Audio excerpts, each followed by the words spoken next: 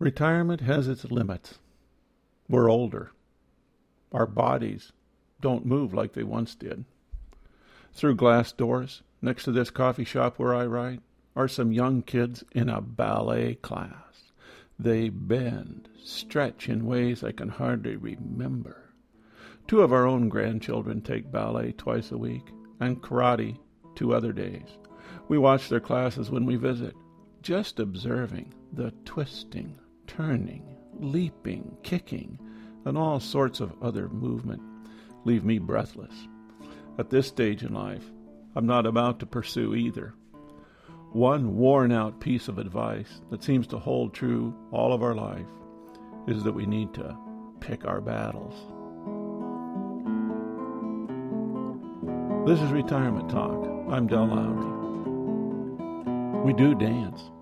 Or we did just a few years ago until we started splitting our time between Bellingham and Vancouver, BC. And we did pick our battle or form, ballroom. It seemed much more suited to our age group. It was so much fun to step out on the floor 3 nights a week and cha-cha, tango, waltz, foxtrot, or rumba.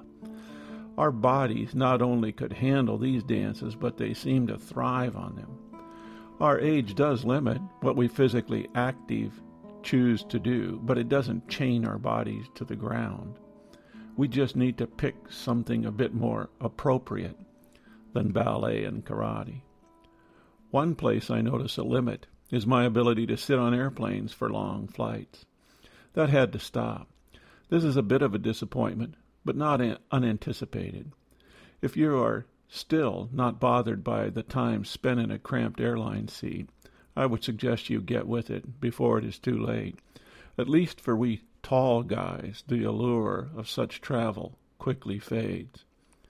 Travel is one of the chief activities of retired folks. They like to visit the Holy Lands, Las Vegas, Hawaii, or Europe.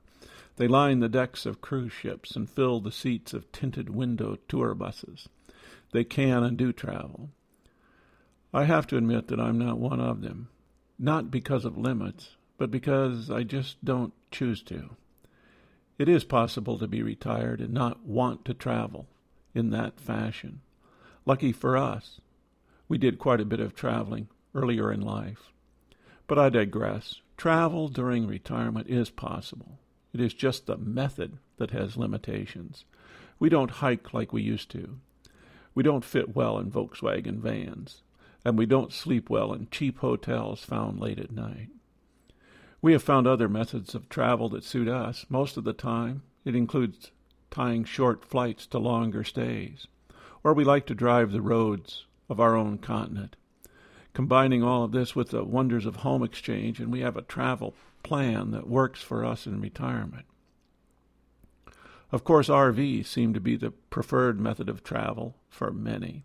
They like that sense of carrying their home on their back, the same bed every night, the reliable home cooking, and the freedom to stay or move on a daily basis. Even more exotic are those who choose to live the retired life of sailing. We live on the coast, and we have what seems like more sailboats than people. Many of us may be limited by money to indulge in such travel. RV people tell me it is an expensive way to go. You don't save anything by having an RV, said a friend. And when it comes to boating, they all talk about pouring money down a hole. Depending on our financial circumstances, we may not have to think about money. Others may retire with strict financial restrictions. The limitation is not one that is reserved to the retired. It's with us all the days of our lives. Spending less than we make seems to be the only solution, no matter our stage in life.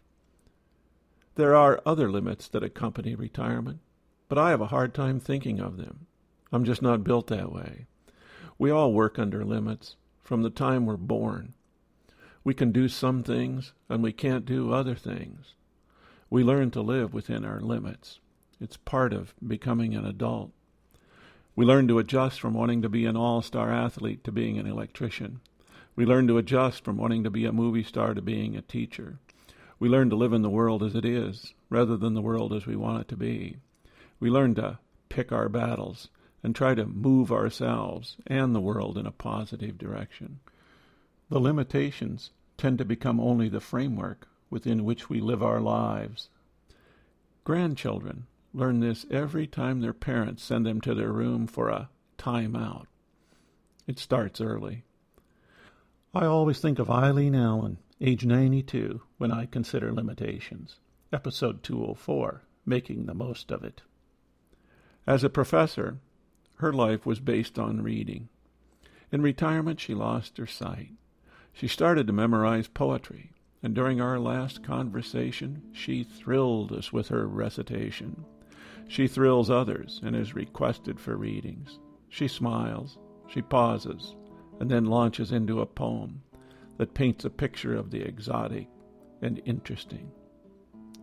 I'm not good at discussing limitations. I've always looked for the opening. Maybe I learned that when I was a high school halfback. This is Retirement Talk.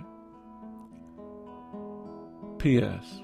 We just got an email from a friend celebrating his 88th birthday in Sarasota, Florida. Quote, "Going to dinner with granddaughter and her dad. Got myself a massage and just got home from my playwriting class. Busy day for an 88-year-old. End quote. If you have questions, comments, or suggestions, contact Del at retirementtalk.org.